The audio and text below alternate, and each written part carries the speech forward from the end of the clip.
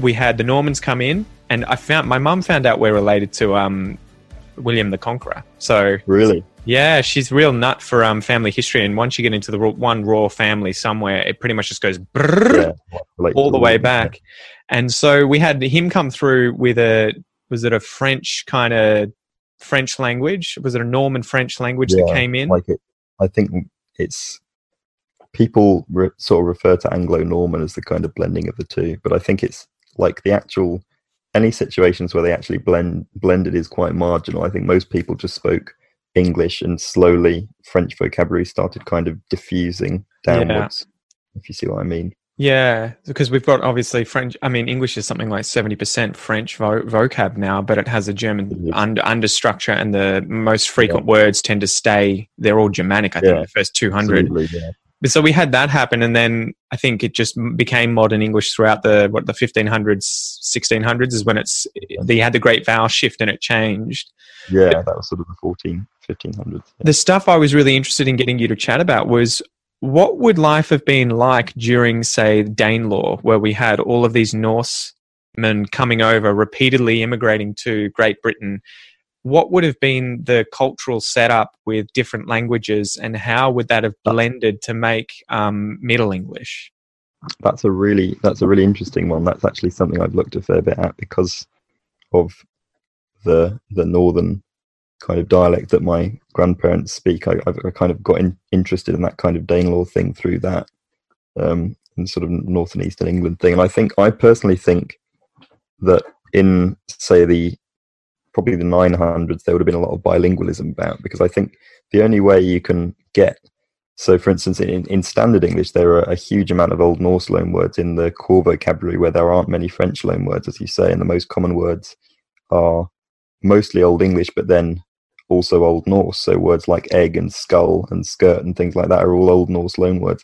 And in northern dialects, you find more Old Norse loanwords. You find a huge proportion of core vocabulary is Old Norse, and there have been various analyses, most of them done sort of in the late 1800s, trying to work out if there's any kind of pattern. So, for example, if Old Norse words were used for agricultural things, or if Old Norse words were used for landscape things, stuff like that. I can't remember exactly what they found, but I think to have that level of diffusion of Old Norse vocabulary into the core vocabulary of people, you really need like widespread bilingualism. Like not necessarily everyone was bilingual, but people were sort of marrying into families that spoke the other language and things like that, because you have even prepositions in the north of England and in the east of England in Middle English, but not so much in early modern English.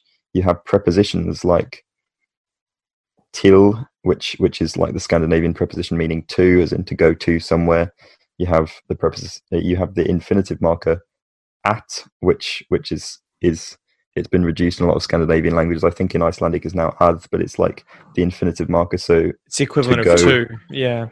Yeah, but they're both kind of the equivalent of to in different circumstances. But you have those words in some Northern English dialects into the 20th century, and have them in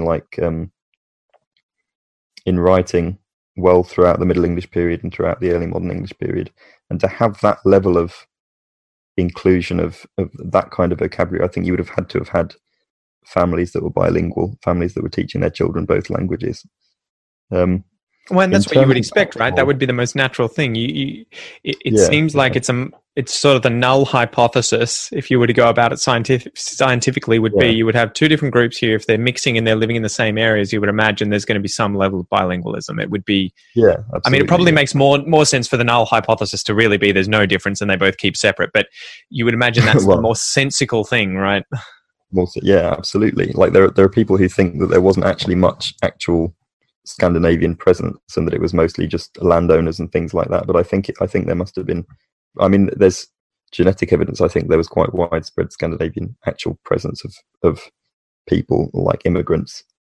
I think there's some evidence that the animal husbandry practices changed after the Scandinavians arrived. So there were more pigs, there was more fishing, there were more waterfowl and things like that, poultry in general. And That's interesting that there's a big cultural push as well, then, which may have ramifications to the language itself as well and how it's used. Yeah. Like what was I going to say? That it's weird because there's not really, aside from sites where Scandinavian sort of armies and things camped, there isn't much. It's quite hard to differentiate Anglo-Scandinavian people, like ordinary people, from Anglo-Saxons in the archaeological record, even though there must have been lots of people who spoke Old Norse. The archaeology identifying them as Scandinavian pretty much disappears within 1 or 2 generations. So there are very few sites that are very clearly, these are just Scandinavian people who live in England. I always find that funny with movies, right? Where you watch the movies and TV shows about Vikings, and they're always like, "How do you know which ones are which? Oh, the Vikings are the ones with chainmail and leather and the helmets, and the Anglo-Saxons are the boring-looking ones," or something. And you're like, "Yeah, they're always the boring-looking ones." I have a feeling they would have all looked the same, like maybe coloured. Like within. I mean, I suppose in terms of like things like hairstyles, I think there's some evidence, literary evidence, that there were sort of typically Scandinavian hairstyles that were worn by royals and things like that were sort of recognized as Scandinavian influence, but those things don't really preserve in archaeology. So things like Scandinavian motifs on tools and things, you don't really get that in the archaeology, because once a tool wears out, you just get a new one from whoever makes them nearby, and those people are, and I think that's more evidence for the kind of the quite rapid diffusion of Scandinavian communities into the wider Anglo-Saxon community, rather than the isolated Scandinavian communities. And I think even from a practical point of view, like particularly upland places like the Yorkshire Dales and the Lake District and places like that, nowadays land management and agricultural management in those places is a very locally managed thing. And from place name evidence, you can sort of tell that Scandinavian communities, or rather places named in a Scandinavian way, were very, very close to places named in Old English. So there was clearly, they would have had to have some level of cooperation. Well, and if they're farmers, right, you can imagine they're going to be trading with one another. They're probably going to be marrying one another. They're going to be raising children that, speak different languages, have friends in different languages, etc. Yeah. But what was the main difference for the adoption of a great deal of Norse language, but not in terms of Celtic language? Because I think you covered that in one of your videos. Yeah, like the lack of inclusion of Celtic. I've always considered doing a video on it, but Langfocus did a decent video on it quite a while ago. But it's it's like there's clearly, from genetic evidence tells us that there was clearly, it wasn't just a population replacement when the Anglo-Saxons arrived. Yeah. So why is there so little Celtic influence on English? Like, there are very, very few loan words from Celtic languages into English, even in sort of fringe dialects, like, dialects in sort of Scotland and Northern England that you would expect to have a load of Celtic vocabulary, because that's where Celtic populations were sort of interacting with English-speaking populations the longest, but they don't. And I don't know why. Like, there are certain grammatical constructions that people have linked to maybe Celtic substrate kind of influence. So a load of Celtic language speakers learning Old English, and then them kind of taking the grammar that they know in one language, which is what I would do in Portuguese. If I'm unsure, I'm just going to use English grammar and then see, does that work? See if it works, yeah. And if entire communities are doing that, of course, then it becomes the standard. Yeah.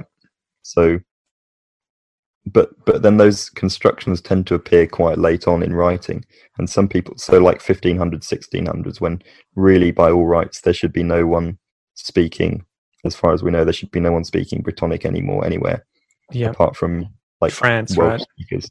Yeah. Yeah, it's crazy because I think I looked up some of these words. I think we've got Scottish Gaelic can, which is why we call the place Cairns up in the north of Australia, right? It's like a burn, I think you would say too. A burn's probably a word that we get from them, where it's like a kind of like a sand dune or a hill, right? And then trousers, claymore, bog, galore, shindig, slogan, spunk, whiskey. And then Irish Gaelic ones like banshee, gob, as in mouth, and then hooligan and limerick and leprechaun, slew, slob, and smithereens. I was like, okay, so we do have some. But there's like a smattering, but it's not generally the words you'd use. It's a really weird collection of words because it's like it's not prestige words, like it's not words to do with royalty or government or anything like that. But it's not words that I would use a lot. But I don't know. Like they seem like all vocabulary words, like they seem like words you'd use on an everyday basis, but they're just not. I don't really know how to characterize them really. Well, and then we had the invasion of William the Conqueror in 1066, where he's brought over. I guess it's sort of an archaic version of French today, and that's where we get the majority, I would imagine, of our French loan words, especially the ones that are spelt differently. But you're like what's a good example? Yeah. Probably, as opposed to the French probablement. You know that it's spelt differently, so I can see, okay, and like any of those words like confiscate in French is probably something like confisqué or something, like where they've added a t to the end or removed it. But what happened then once William the Conqueror came over? How did that affect English, and how did the French enter English? Because it was a different process, right? Because all of a sudden you had the upper class with that language, as opposed to the lower or middle class farmers that were the Scandinavian speakers blending the languages together. Yeah, I think I don't know much about the exact process that it happened, but I could only guess that it was sort of, successively lower kind of class people picking up the language, picking up the French because they wanted to sort of, emulate the rich. Yeah, absolutely. Well, I think we got it for things like the church, government, law, royalty, food, and that's why in English we have beef and cows. You'll have different words for the animals, but the meat's a different word. It's a French word because it tended to be that was how the royalty or the rich people interacted with those animals. It was they were dead and on the plate. Yeah, absolutely. Yeah, that's part of the thing that people. I think I said that people were trying to analyze the Scandinavian element in certain dialects and whether it was land use or whether it was, and I think that was based on the idea that the French loanwords that we have tend to be to do with certain aspects of life. So as you say, like eating meat or government or royalty or, things like that. Although of course there are French words in the core vocabulary, like people I think people is a French word, or French derived word. I could be wrong, actually, but I think it is. You would say peuple, but you would say it for people as in a people, and you would say for like hey people, it would be gens. I think more so than peuple. Peuple would be like the group of people. Yeah. Okay. Yeah, I think that's the only French loan word I'm aware of that's extremely everyday. But no, there's bound to be more than that. But yeah, no, I assume it was just like diffusion from the upper classes to the lower classes. And then after that, it's just, sorry. No, you get, well, I was going to say, what's the next step then to get to modern English? So we've come through where the French came in and we had 500 or so years of Middle English. And then we have the sort of great vowel shift is the marker where we suddenly get into modern English. And that's sort of is that where Shakespeare was writing right at that? Was he speaking Middle English or modern English? Modern English, so it's just afterwards, is it? Just after the Great Vowel Shift, yeah. And the Great Vowel Shift probably happened. Well, it definitely happened in different ways in different places. So there was a different kind of Great Vowel Shift in the south than in the north of England. And then at the point Shakespeare was writing, I think you could probably take a sort of West Country dialect from 100 years ago and compare it with. If you had a recording of someone speaking in the early 1600s, it'd be a toss up. Like they'd be so not similar, but one wouldn't be obviously older than the other. Like I think beyond that point, it's just a kind of diversification into the English dialects we have today, and there's not much kind of linear progression as much as there is diversification after that point from our perspective. I mean, there's always been diversification, but from our perspective in writing, because we've only really seen the sort of formal standard, it's been more of a linear progression. But at that point, it's just like, I mean, that's kind of the point that American English starts to split off. And then, of course, later on, like late 1700s, early 1800s, you have Australian English splitting off, which is interesting because, like, there are some recordings of people speaking their regional dialects from, I think, the 1910s, which I could send you some of to link in the description or something if you wanted. And that, like, I listened to ones from sort of there were none from, I couldn't find any from London. There probably were some from London, but the ones from the southeastern coast of England, like sort of Essex and Norfolk area, they sounded remarkably Australian to me, like in terms of vowel qualities and things like that. And I think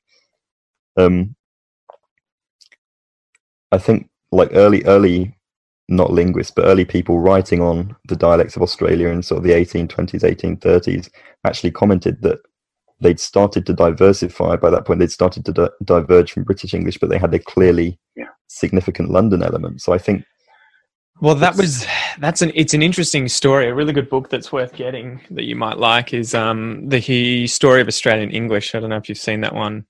So I've not seen that one. He talks about how it got here. So, you know, you have the middle / upper class gentry who are the ones bringing the convicts out here. You know, the people like Arthur Phillip, who was the first governor of New South Wales, and all of his soldiers. But then the majority of them tend to be obviously convicts, most of which I believe were Cockney. So they were from southeast England, around London and those areas, Devon and everything else. And they were the lower class, so they would have had the Cockney English that they spoke, as well as flash language that they talk about, which is the sort of thieves' language, all the slang that they used that was related to stealing and you know, the underworld effectively that they brought over.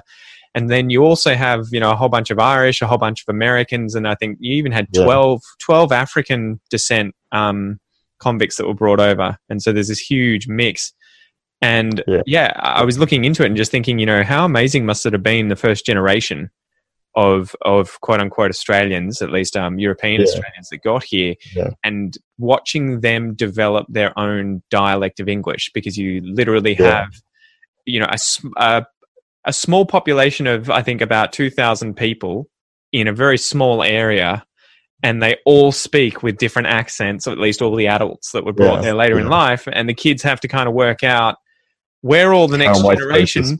Well, we're all born. We're all, you know, and you know what kids are like at schools, right? You end up with your own slang words, your own jokes. Everyone's the in-group is usually the children.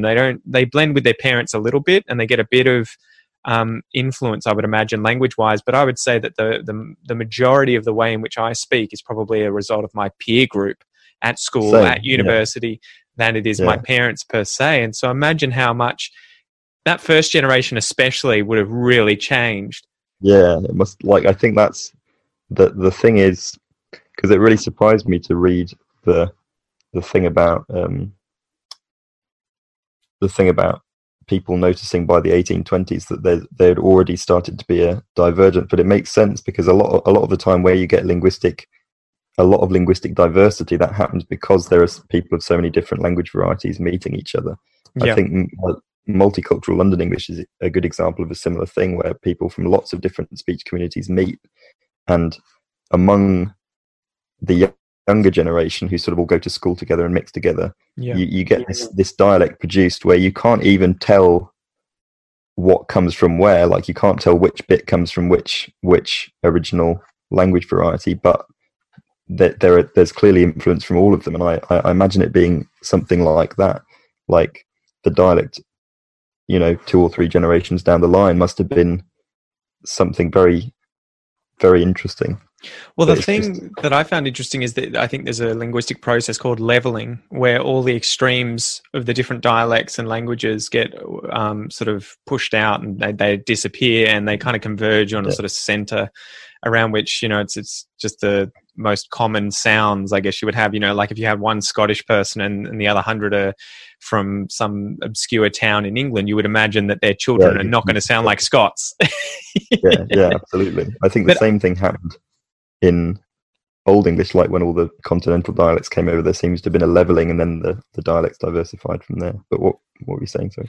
Well, the interesting thing I think with Australia and the dialect and how it developed is that you would have had all these people in very, very small colonies, at least in the first 50 years or so.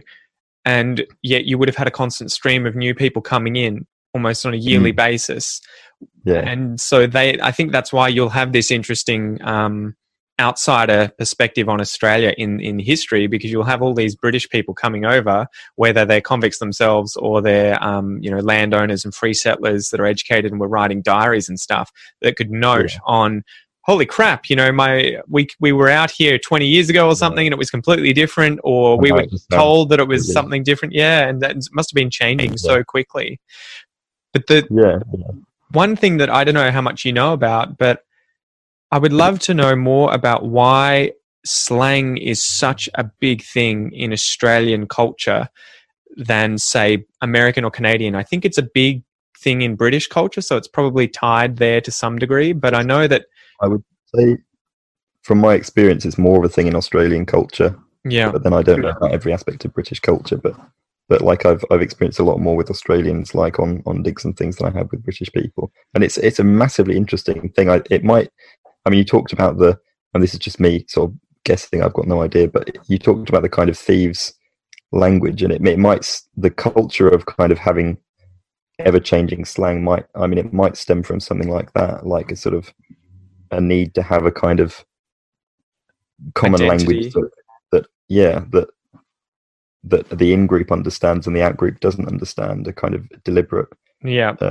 You'll notice Australians do that. Australians will put on the accent a bit more, and they probably end up using slang more. You're going to hear people, as soon as I get to America or something, you're probably going to hear me say, "G'day, how's it going?" a lot more than I would here, because it's kind of like, "Hey, I'm different. Know where I'm from. Any other Australians out there?" Like, yeah, like a sort of beacon.